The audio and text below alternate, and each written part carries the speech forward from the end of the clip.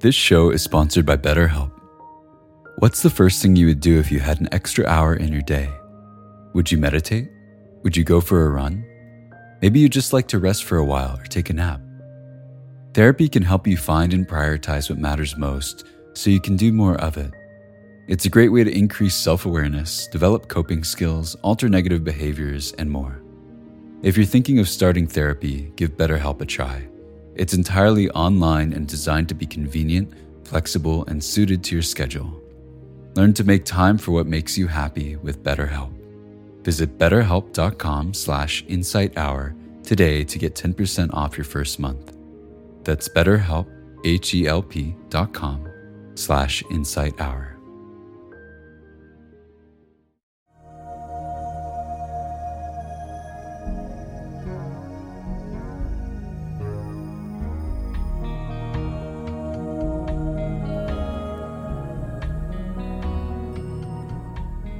Welcome to the Joseph Goldstein Insight Hour.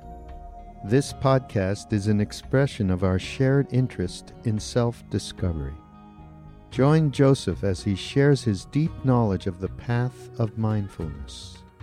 If you are interested in supporting this podcast, please go to BeHereNowNetwork.com/Joseph. Over the last weeks, we've been discussing the fourth foundation of mindfulness, and in particular, the factors of awakening, and how each one, beginning with mindfulness, leads on to the next. So we talked about continuous mindfulness leading to wisdom through the development of investigation and inquiry, which is the second enlightenment factor. And then as the Buddha goes on to describe, in one who investigates and inquires with wisdom, in one who investigates and examines with wisdom, and embarks upon a full inquiry, tireless energy is aroused. And in one who has aroused tireless energy, piti, or rapture, is aroused. And by developing it, it comes to fulfillment. So we've talked about the first three factors of awakening. Tonight I'd like to begin the discussion about the fourth factor, which is rapture. Rapture is one translation of the Pali word piti. It's P-I-T-I. And this word has been translated into English in a variety of ways. Sometimes it's translated as rapture, sometimes as joy, as happiness, as delight, as pleasurable interest, as rapt interest. And tonight I'll be using each of these words somewhat synonymously. Just reflect for a moment on the felt sense of what these words mean. So just as you hear them, sort of embody them for a moment. Rapture, happiness, joy, delight, pleasurable interest, rapt interest. They're pretty delightful states. And so I think it's good to appreciate that this quality of delight is actually a factor of awakening. Piti has the function of refreshing and delighting the mind and body. That's the function of piti. It's how it works. It's like feeling a cool breeze, on a really hot summer day. When piti is present, it makes whatever experience arises with it, whether it's an experience of the body or the mind, when piti is present, it makes that experience endearing because of this quality of delight. And it's precisely this aspect of endearing the mind or causing the mind to feel endearment toward what's arising, which you can see strengthens the aspect of taking interest in what's happening. When we feel delight, we take interest. Rapture, joy, delight, pleasurable interest, it's all facets of the same quality in the mind, is said to be in direct opposition to ill will, to aversion. And what that means is that it's incompatible with aversion. When piti is present, aversion cannot be present. The example given is if somebody is sitting in a chair, there's no space for someone else to be sitting in it. When rapture has taken its seat, there's no room for ill will to sit down. So in order to clarify a bit our understanding, and our experiential understanding of what this quality of piti or rapture is, we can distinguish it from another closely related factor, and one with which it sometimes gets confused. And that's the factor in Pali of sukha. Now, what makes it confusing is that sukha is often translated in exactly the same way. We read the texts, and translations of sukha are also often joy or happiness. So what's the difference? What's the distinction between them? Just broadly on the conceptual level, sukha is part of the second foundation of mindfulness. Pleasant feeling. It's a kind of feeling. Pleasant feeling. Piti is part of the fourth foundation of mindfulness. It's a mental factor which is part of this fourth aggregate of formations. So rapture, the quality or the factor of rapture, has an intense energy to it. It's an energy of arousal. It's an energy of anticipation. The example given in the text, and see if you can just put yourself in this situation. You've been on this long trek across a hot desert, and you're tired and you're thirsty, just dragging yourself one step after another. And then off in the distance, you see an oasis. And the oasis is for real, it's not a mirage. Right? And so you see this oasis. What would your mind feel like when you saw the oasis? That's rapture. That's piti. Just that anticipatory interest and happiness in seeing it. But sometimes the energy of piti can get so strong, this kind of excited aspect of it. The energetic aspect can get so strong that sometimes it's unpleasant. At one point I was doing a 2-month metta retreat in Burma with Sayadaw U Pandita. And the first month of that retreat, I was just repeating the phrases over and over again, and it was intensive practice. And just the energy kept building and building and building. And for quite a few weeks of that first month, it just felt like my head was going to split open. The pressure in it was so intense. And I'd go into Sayadaw and report my experience, and he'd say, "Oh, that's rapture." Thanks. It didn't feel like rapture, at least my understanding of it at that time. So sometimes it can get very intense. Sukha, on the other hand, which is also translated sometimes as happiness or joy, is a much softer experience. Sukha is that soft experience of comfort and of well-being. And again, going back to that example of crossing the desert and seeing an oasis, rapture is when we first see it and kind of the excitement. Sukha, or happiness, is when we actually arrive in the oasis and we experience the coolness, we experience the relief. So that's that sense of greater ease. So piti and sukha, you could call it rapture and certain kind of happiness or joy.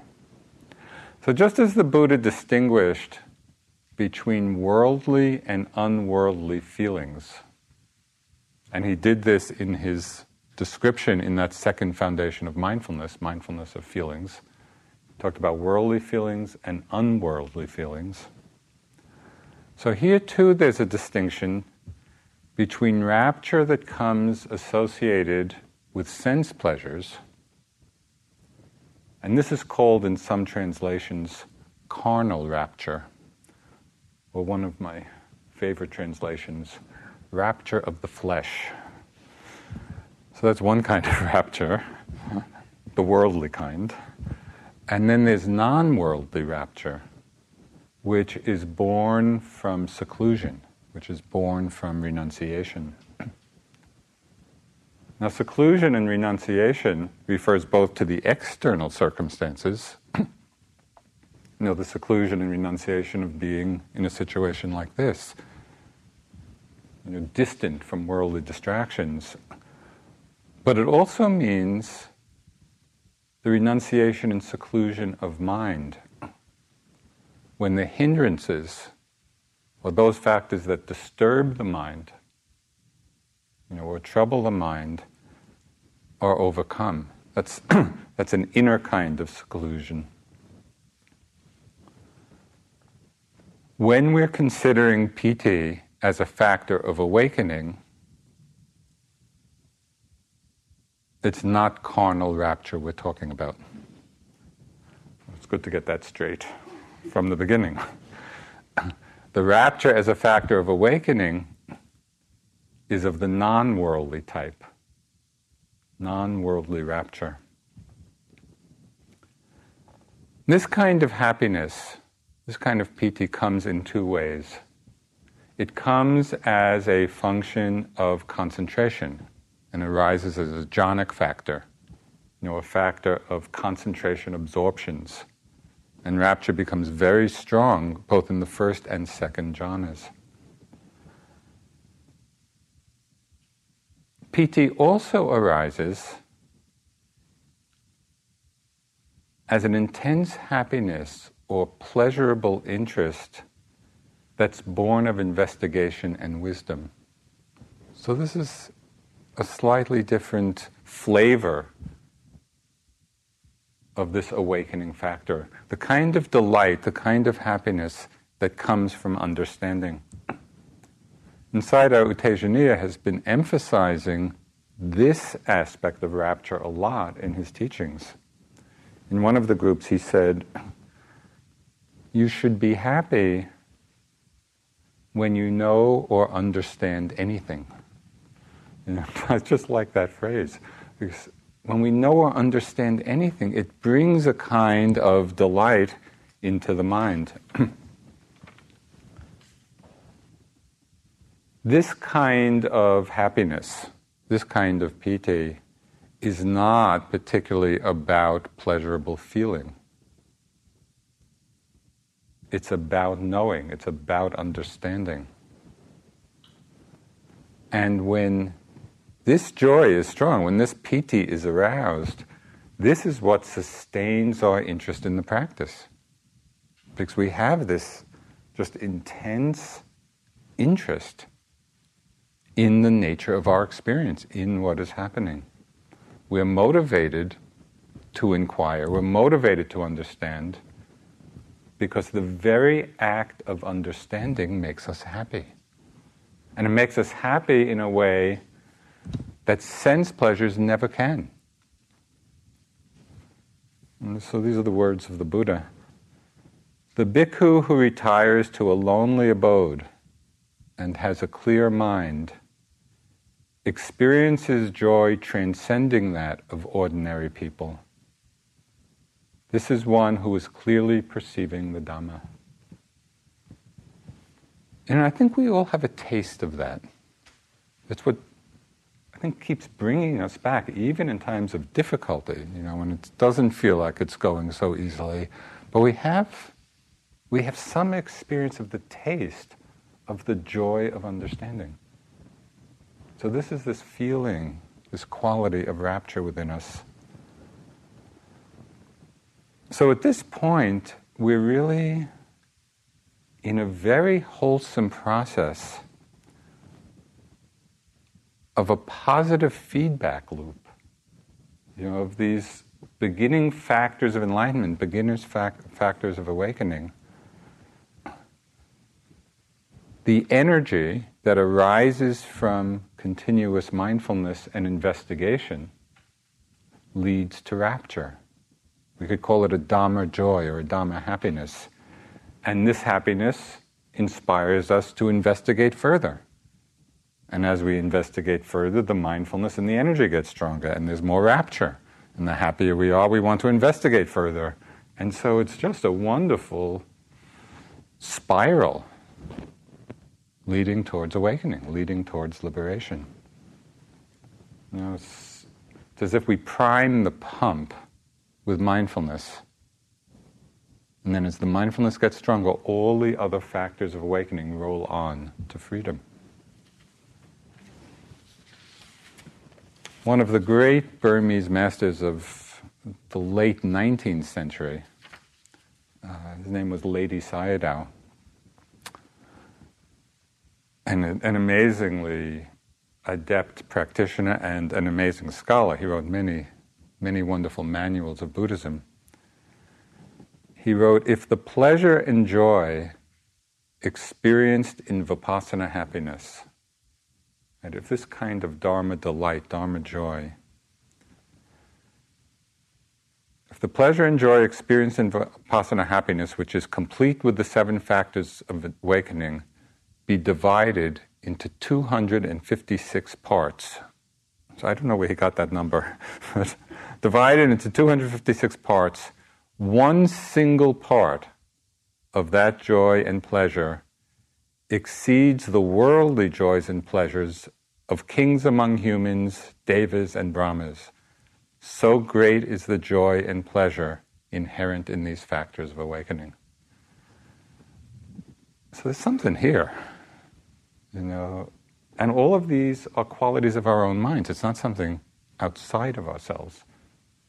These are factors or qualities that we can cultivate, that we are cultivating and developing.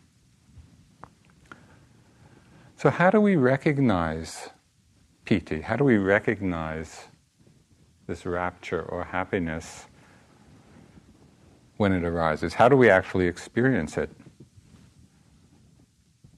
The Buddha spoke of 5 grades or 5 levels of piti.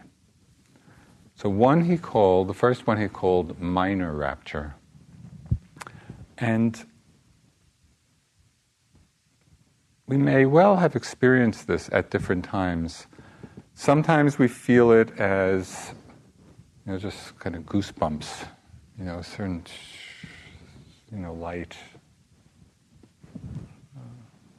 tingle sensation in the body. Sometimes it's as if kind of the hair on the arms or the back of the neck kind of can raise a little bit. It's a kind of rapture. Sometimes there's a trembling of the body. Sometimes we feel it when the rapture is strong in this first grade. It has the power to actually lift the posture. And it's when we're feeling, it's like an energy flow in the body that just keeps us erect effortlessly. Often when people are first starting, it's really an effort to maintain posture. And at a certain point, the force of the piti maintains it. And it really doesn't take any effort at all. So that's minor rapture. The second grade is momentary rapture. And this is the experience sometimes just of a sudden jolt. The example is like of a flash of lightning. Sometimes we might feel it, there's the sensation of like an elevator suddenly falling, and that just a sudden dropping feeling.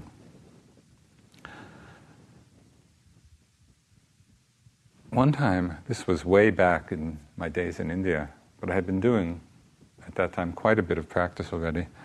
I was just doing some lying meditation, and I had a moment of this momentary rapture, but very strong. It actually flung me from a lying position into an upright position. And of course, at the time, I didn't know about the 5 grades of rapture, so I didn't know what was going on. But it was very powerful. So there are powerful energies at work. There's minor rapture, momentary rapture. The third level of PT is called wave-like or showering rapture. And this manifests as kind of just thrilling sensations coming throughout the mind and body, and they come like waves, over and over again. And sometimes these waves of pleasurable feeling can get more and more intense with each wave. This is the wave-like rapture. The fourth kind is called uplifting rapture. So when this is present, it feels like the whole body, is just floating off the ground. And there's this very light floating sensation, as if we're just sitting on a cushion of air.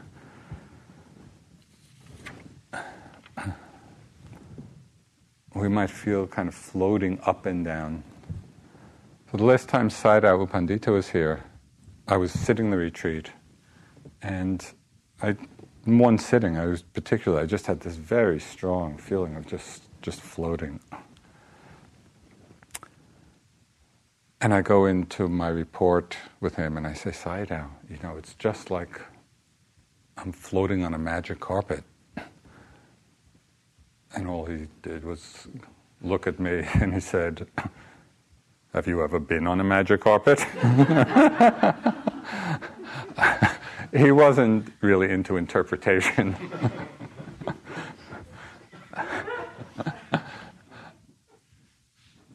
Sometimes we feel this kind of rapture also in the walking meditation. It can feel at times like we're sinking into the ground. It's almost like we're walking on a rubber membrane. And it's quite an unusual experience, and this is the functioning of piti, of rapture. In the Buddhist texts, this kind of uplifting rapture is said to get so strong that either through a spontaneous occurrence or through mastery of it, that it actually has the power to levitate the body off the ground. And the stories, one reads in the text of people flying through the air and doing these kinds of things. It's the function of this factor at work in the mind. During one of our first 3-month retreats that I was teaching, I had one yogi who came to me in an interview once, and he had been doing lying meditation in his room.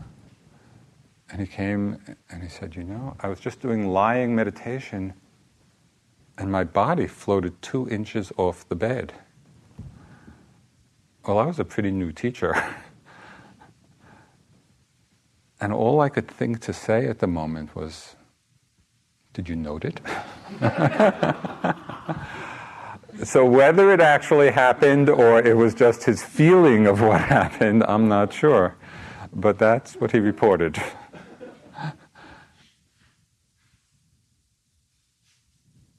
So the last kind of rapture, there's momentary, there's minor rapture, momentary, wave-like, uplifting. Last kind of rapture is called pervading rapture, or pervading joy. And Mahasi Sayadaw describes it this way. He said, a sublime feeling of happiness and exhilaration, filling the whole body with an exceedingly sweet and subtle thrill.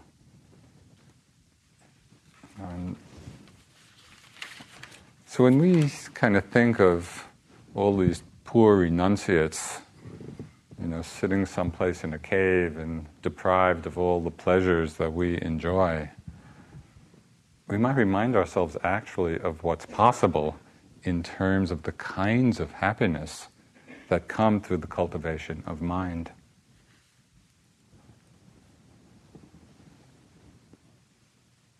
all of these different kinds of joy develop in our practice when there's a strong momentum of mindfulness and the 5 spiritual faculties come into balance. And at that time, the practice seems to be going on by itself.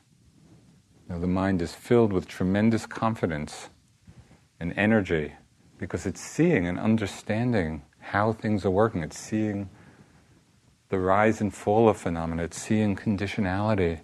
And there's such a tremendous interest in coming to this deep understanding of ourselves, of this mind-body process, in ways and on levels that we just haven't experienced before.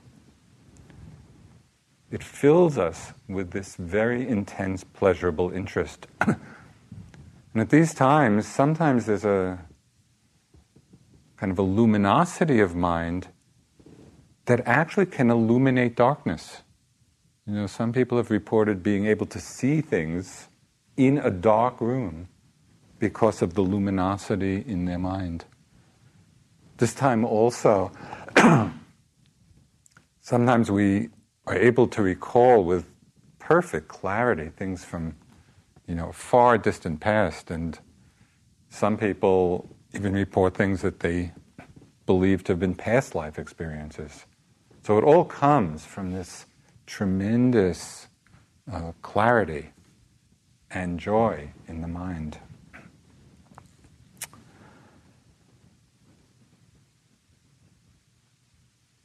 So all of these are wholesome states that have been strengthened through the practice, and they're now working on their own. It's like each one is just fulfilling its own function. Energy is doing its job. Rapture is doing its job. Faith is doing its job. But at this very wonderful time in practice, there's also a hidden danger. Because the mind can be so elated and excited by what it's seeing, what it's knowing and understanding and feeling. This excitement factor can be so strong that it's easy to lose sight of right attitude and right view. This is when we get caught up in what are called the imperfections of insight. Now, having been forewarned that this can happen, almost everyone thinks, I won't be caught in that. I know to watch out, and I'm not going to get attached to these things when they come. And yet almost everyone does, for a shorter or longer period of time. This vipassana joy, this vipassana happiness is so strong that we begin to feel, now I've got it. Finally I understand what this meditation is about. This is how my practice will be from now on, because we've arrived. Or we become certain that no one else has ever experienced this. It's so extraordinary that no, not my fellow yogas, not my teachers, they don't really know. The intensity is so captivating. We can become so exhilarated by the rapture and the other enlightenment factors at this time that we take this experience to be nibbana, to be ultimate freedom. So one text describes all of this in this way. It says, when insight is adorned with these qualities, right? When insight is adorned with rapture and energy and faith, attachment arises, which is subtle and peaceful, and it clings to that insight and is not able to discern the attachment as being a defilement. That's why it's so seductive. The attachment arises, which itself is so subtle and peaceful, that we don't see it. We don't see the attachment as being a defilement. So I want to read you a story about this, and about how in this particular case, this attachment was addressed. And it's a story about an Arhat monk named Dhammadinna. So he was a fully enlightened monk. And one day he was sitting and he thought of his own teacher, an elder. The elder's name was Mahanaga. And this elder had taught many, many bhikkhus, many of whom had become fully enlightened. So Dhammadinna is thinking about his teacher and beginning to wonder, is my teacher finished? Is he really fully enlightened? Is he an arhat? As it says in the text, has he brought his work to completion or not? So then he looked with his kind of psychic eye, and he saw that his teacher was still an ordinary man. And he knew that if he did not go to him, his teacher would die as an ordinary man. So Dhammadinna rose up into the air, with supernormal power, all the rapture, and alighted near the elder who was sitting in his daytime quarters. He paid homage to him and sat down to one side. "Why have you come unexpectedly, friend Dhammadinna?" the elder asked. "I've come to ask a question, Venerable Sir." Remember, this is his teacher. "So ask, friend, if we know we shall say." So Dhammadinna then asked 1,000 questions, and the elder replied without hesitation to each one. Dhammadinna said, "Your knowledge is very keen, sir. When was this state attained by you?" The elder replied, 60 years ago, friend." Okay, so he apparently had become enlightened 60 years ago, apparently. So then Dhammadinna asks him, "Do you practice concentration, sir?" The elder replies, "That's not difficult, friend." Dhammadinna says, "Then make an elephant." So through concentrated power. So the elder made an apparent elephant. Then Dhammadinna says, "Now make that elephant come straight at you with his ears outstretched, his tail extended, putting his trunk in his mouth and making a horrible trumpeting." The elder did so. But upon seeing the frightful aspect of the rapidly approaching elephant, he sprang up and made to run away. Then Dhammadinna, the Arhat, put out his hand and catching him by the hem of his robe said, "Venerable Sir, is there any timidity in one whose taints are destroyed?" So then the elder recognized that he was still an ordinary man. He knelt at Dhammadinna's feet and said, "Help me, friend Dhammadinna." "Venerable Sir, I will help you. That is why I have come. Do not worry." I love that line. "I will help you. This is why I have come. Do not worry." Then he expounded a meditation subject to him. The elder took the meditation subject and went up onto the walk, and with the third footstep he reached arhatship. These are great stories. But that's what it took in order for that elder to see that what he had taken to be Nibbana, to be ultimate truth, was not. It's that very subtle attachment to these peaceful, happy states. Make an elephant. Have it come trumpeting at you. See what happens. So on the one hand, we want to cultivate rapture, we want to cultivate piti, we want to cultivate all these factors of awakening. These are the factors, when they come together, are the cause and condition, right, for enlightenment to happen. But on the other hand, we need to know how to work with them either so that there is no attachment, or to work with the attachment when it arises. So here's where we have to bring in right view. We have to bring in right attitude. We have to bring in an investigative wisdom into play. understanding that all of these delightful states, and they're very delightful and very joyous, are impermanent and they don't belong to anyone. They are all conditioned. They're all conditioned by various causes. And each one is simply arising and expressing its own nature. This is a very critical understanding at this point, because it points us in the right direction at a juncture in practice where it's easy to take the wrong direction. And there's a name for this juncture. When we can bring wisdom to it, when we can bring right view, it's called the insight into discerning what is the path and what is not the path. And so it's very important to understand this deeply, so we're not seduced by these very wonderful states of mind, these very wonderful experiences. So how do we come to this insight of discerning what is the path and what is not the path? So we see clearly at this point, remembering that it's not easy to see clearly.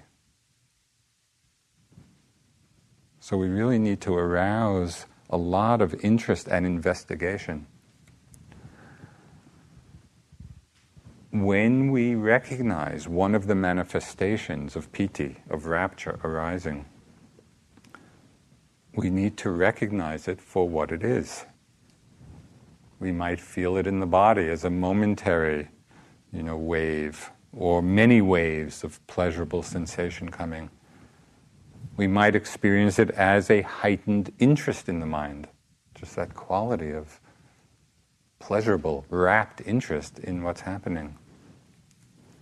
So we want to recognize it as piti and then look at the mind's relationship to it. So it's not simply a matter of recognizing it and focusing exclusively on the piti itself as an object. We want to recognize it, and it's almost like we step to the side and see, well, how is the mind relating to this? What is the attitude in the mind about it? Are we relating to it with wrong view? This is mine. This has arisen in me. That's a wrong view. Are we relating to it with conceit? Right? This rapture, all these good feelings, this is who I am. That's conceit. Are we relating through desire and craving? I like this. I want this to continue. We may think we're not doing any of these things. We may think we're just being perfectly mindful of it all. But as a clue, look at how you feel when these very pleasurable feelings go away, when they disappear, when they fade. Are you abiding in perfect equanimity? Or is there a feeling of disappointment? The very common thought, what did I do wrong? Why did it leave? Is there the feeling of wanting it to come back? All of those are signals, right? That there's some level of attachment present.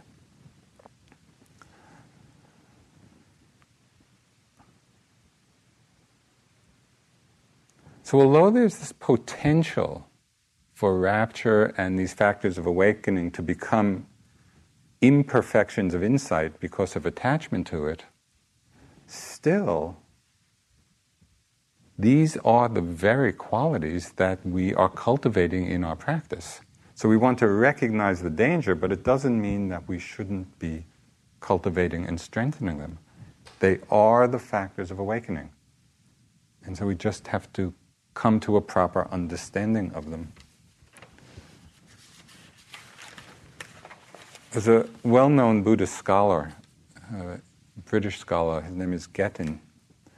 He points out that it's precisely this factor of rapture, or dharma happiness, and the next awakening factor of calm that are at the heart of the core of all the positive emotional affect of Dharma practice. And I think this is really important because sometimes on hearing the teachings,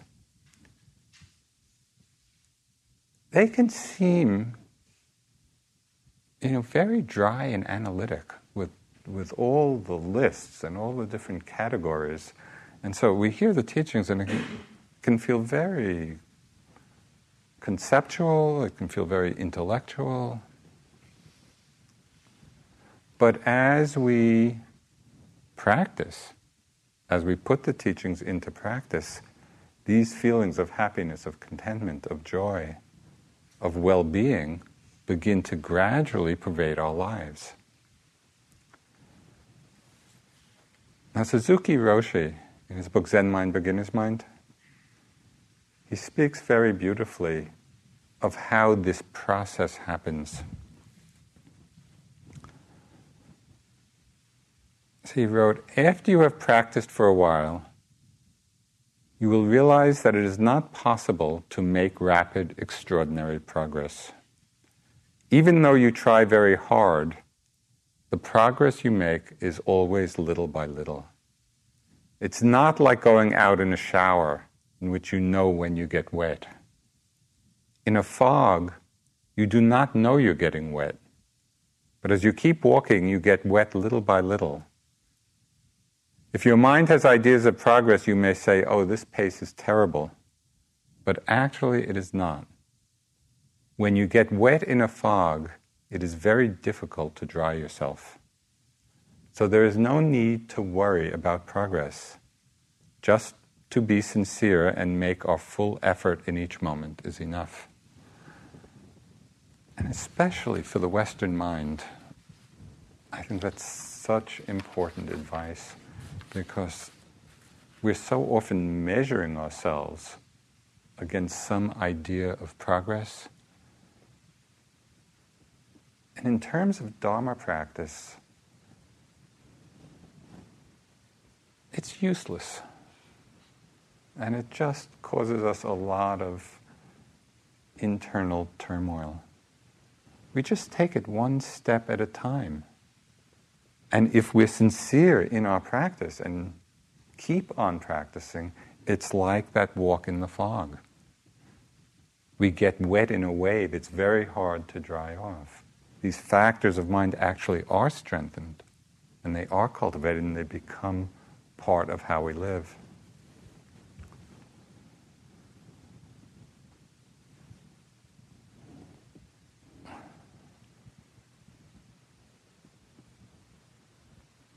So piti arises when there's a strong momentum of mindfulness. It arises out of a delight in clear seeing, of knowing.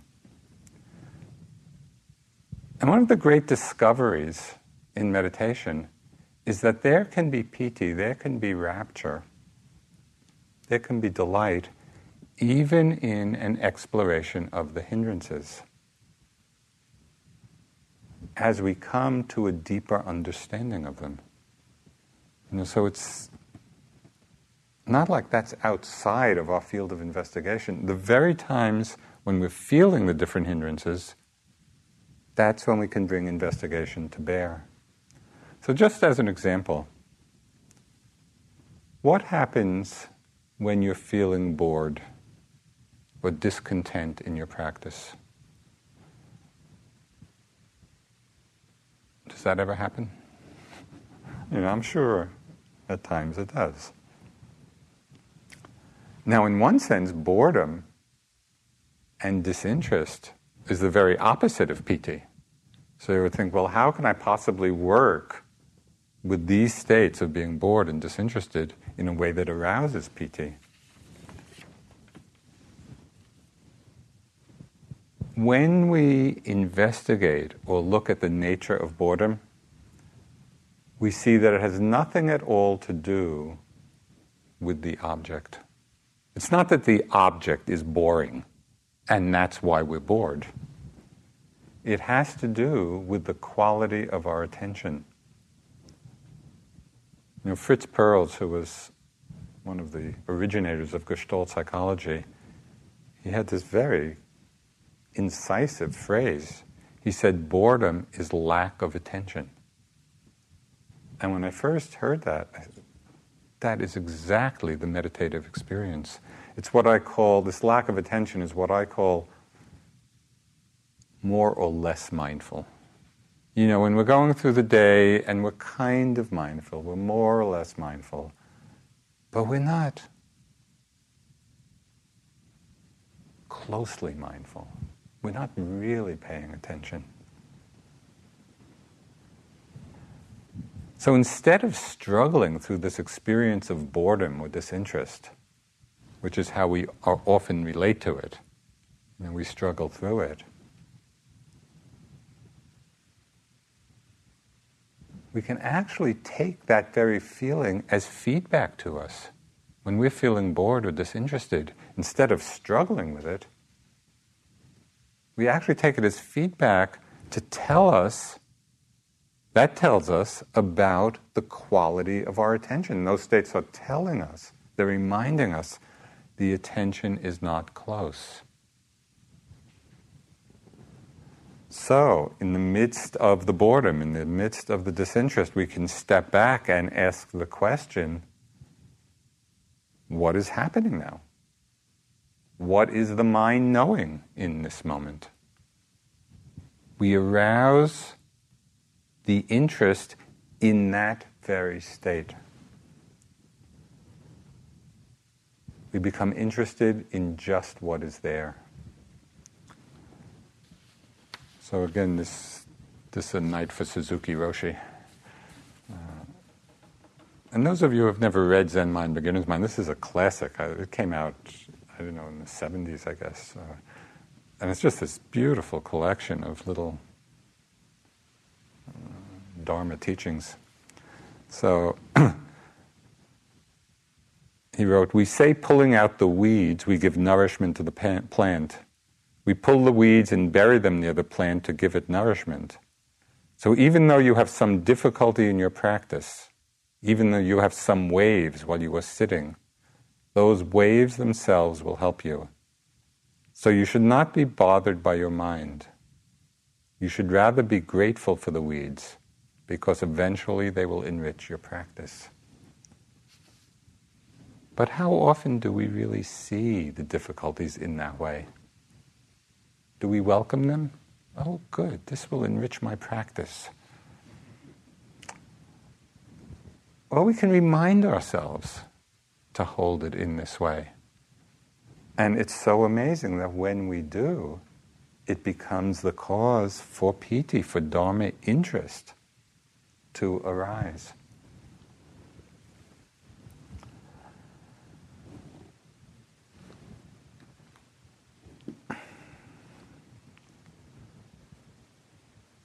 We're at a juncture.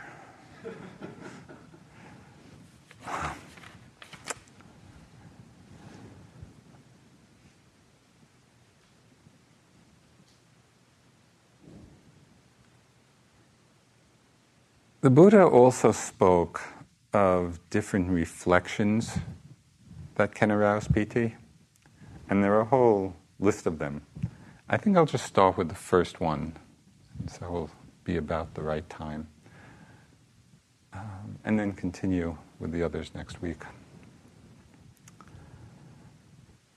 So in addition to the rapture that comes simply through continuous mindfulness and the investigation and close attention, the Buddha said that reflecting on the qualities of the Buddha, Dhamma, and Sangha bring about rapture. It's easy to hear those words and kind of think, yeah, that sounds right. And it's, reflecting on the Buddha, Dhamma, Sangha is probably a good thing. It might be worth, though, actually doing it. Just by way of experiment and interest. And doing it in a way not by rote. not by some formula, but really to feel for ourselves, each in our own way, well, what is the meaning of the Buddha Dharma Sangha for me? And for myself, when I do that, and I just reflect on the qualities of the Buddha, and of course there are many, we could focus on, but for me it's always the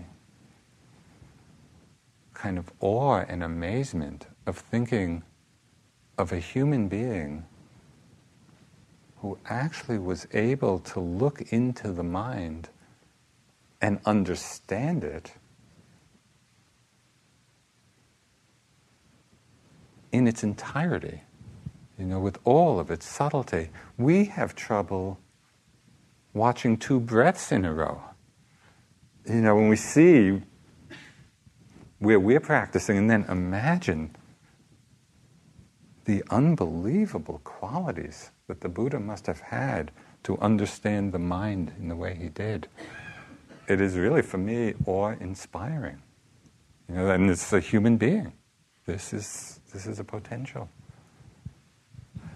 You may each have your own way of reflecting on the Buddha. But when I think of that, it makes me very happy. It's like just talking about it, I can feel the energy arising. Or reflecting on the Dharma. Can you imagine what your life would be like without the level of Dharma understanding that we have? I mean, it illuminates so much of our lives. It illuminates so much about the causes of happiness and the causes of suffering. It just opens up for us the possibility of wise choice in our lives. It's amazing. It's an amazing understanding. So reflecting on the Dharma, again, in your own way, it creates rapture. It creates this sense of piti. Reflecting on the Sangha. It's inspiring to think that very ordinary people, not the Buddha, but very ordinary people for thousands of years have been walking on the path and coming to tremendous depth of realization. So it's encouraging, as we're dealing with our mind weeds and trying to put them near the plant to nourish it.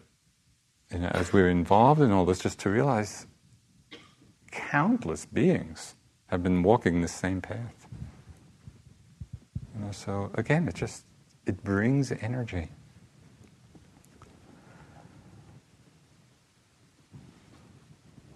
One more story. We'll end with a story of the power of the rapture that can come from reflecting on the Buddha, the Dharma, the Sangha. This is a story of a young woman in ancient Sri Lanka. And one evening her parents were about to go to the monastery to hear the teachings. But she was in an advanced pregnancy, and her parents thought it wasn't a good time for her to go, to leave the house. So they said, "My dear, you are expecting a child. We shall hear the Dhamma and gain merit for you." So they went out. And though she wanted to go too, she could not well object to what they had said. She stepped out of the house onto a balcony and stood looking at the monastery shrine lit by the moon. She saw the offerings of lamps, the offerings of flowers and perfumes. She heard the sound of the chanting by the community of bhikkhus.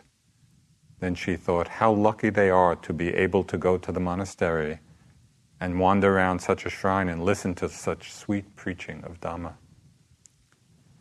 Then, seeing the shrine as a mound of pearls, and arousing uplifting happiness, she sprang up into the air, and before her parents arrived, she came down from the air onto the shrine terrace, where she paid homage and stood listening to the Dhamma. When her parents arrived, they asked her, "What road did you come by?" She said, "I came through the air, not by the road."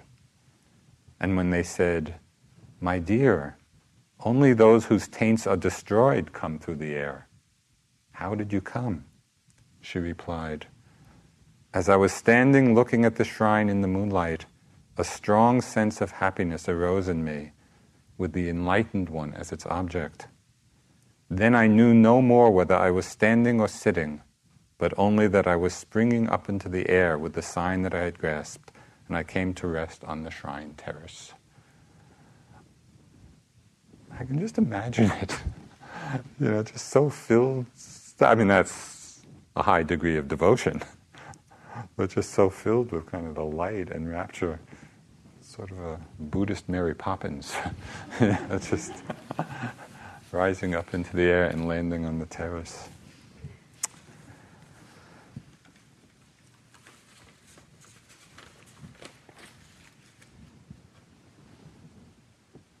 So as we practice, as we continue, we begin to taste kind of the joy and the happiness of the Dhamma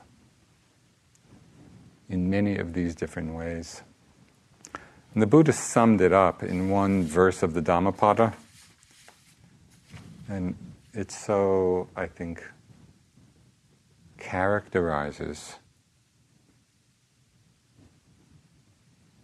our own experience in some way, where he says, "The gift of Dhamma surpasses all gifts.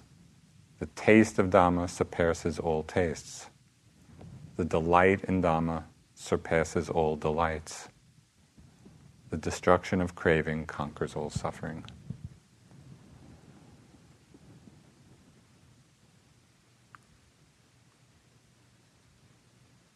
So let's sit,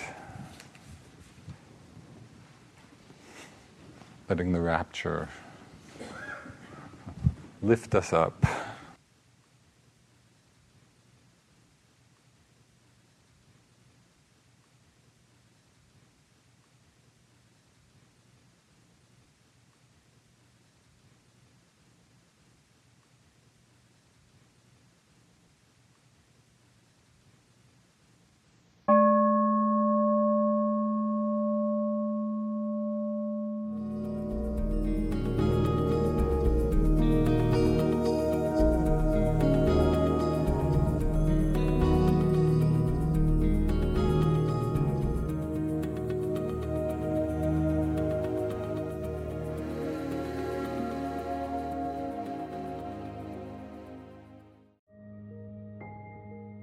This show is sponsored by BetterHelp. What's the first thing you would do if you had an extra hour in your day? Would you meditate? Would you go for a run? Maybe you just like to rest for a while or take a nap. Therapy can help you find and prioritize what matters most so you can do more of it. It's a great way to increase self-awareness, develop coping skills, alter negative behaviors, and more. If you're thinking of starting therapy, give BetterHelp a try. It's entirely online and designed to be convenient, flexible, and suited to your schedule. Learn to make time for what makes you happy with BetterHelp. Visit betterhelp.com/insighthour today to get 10% off your first month. That's BetterHelp, HELP.com/insighthour.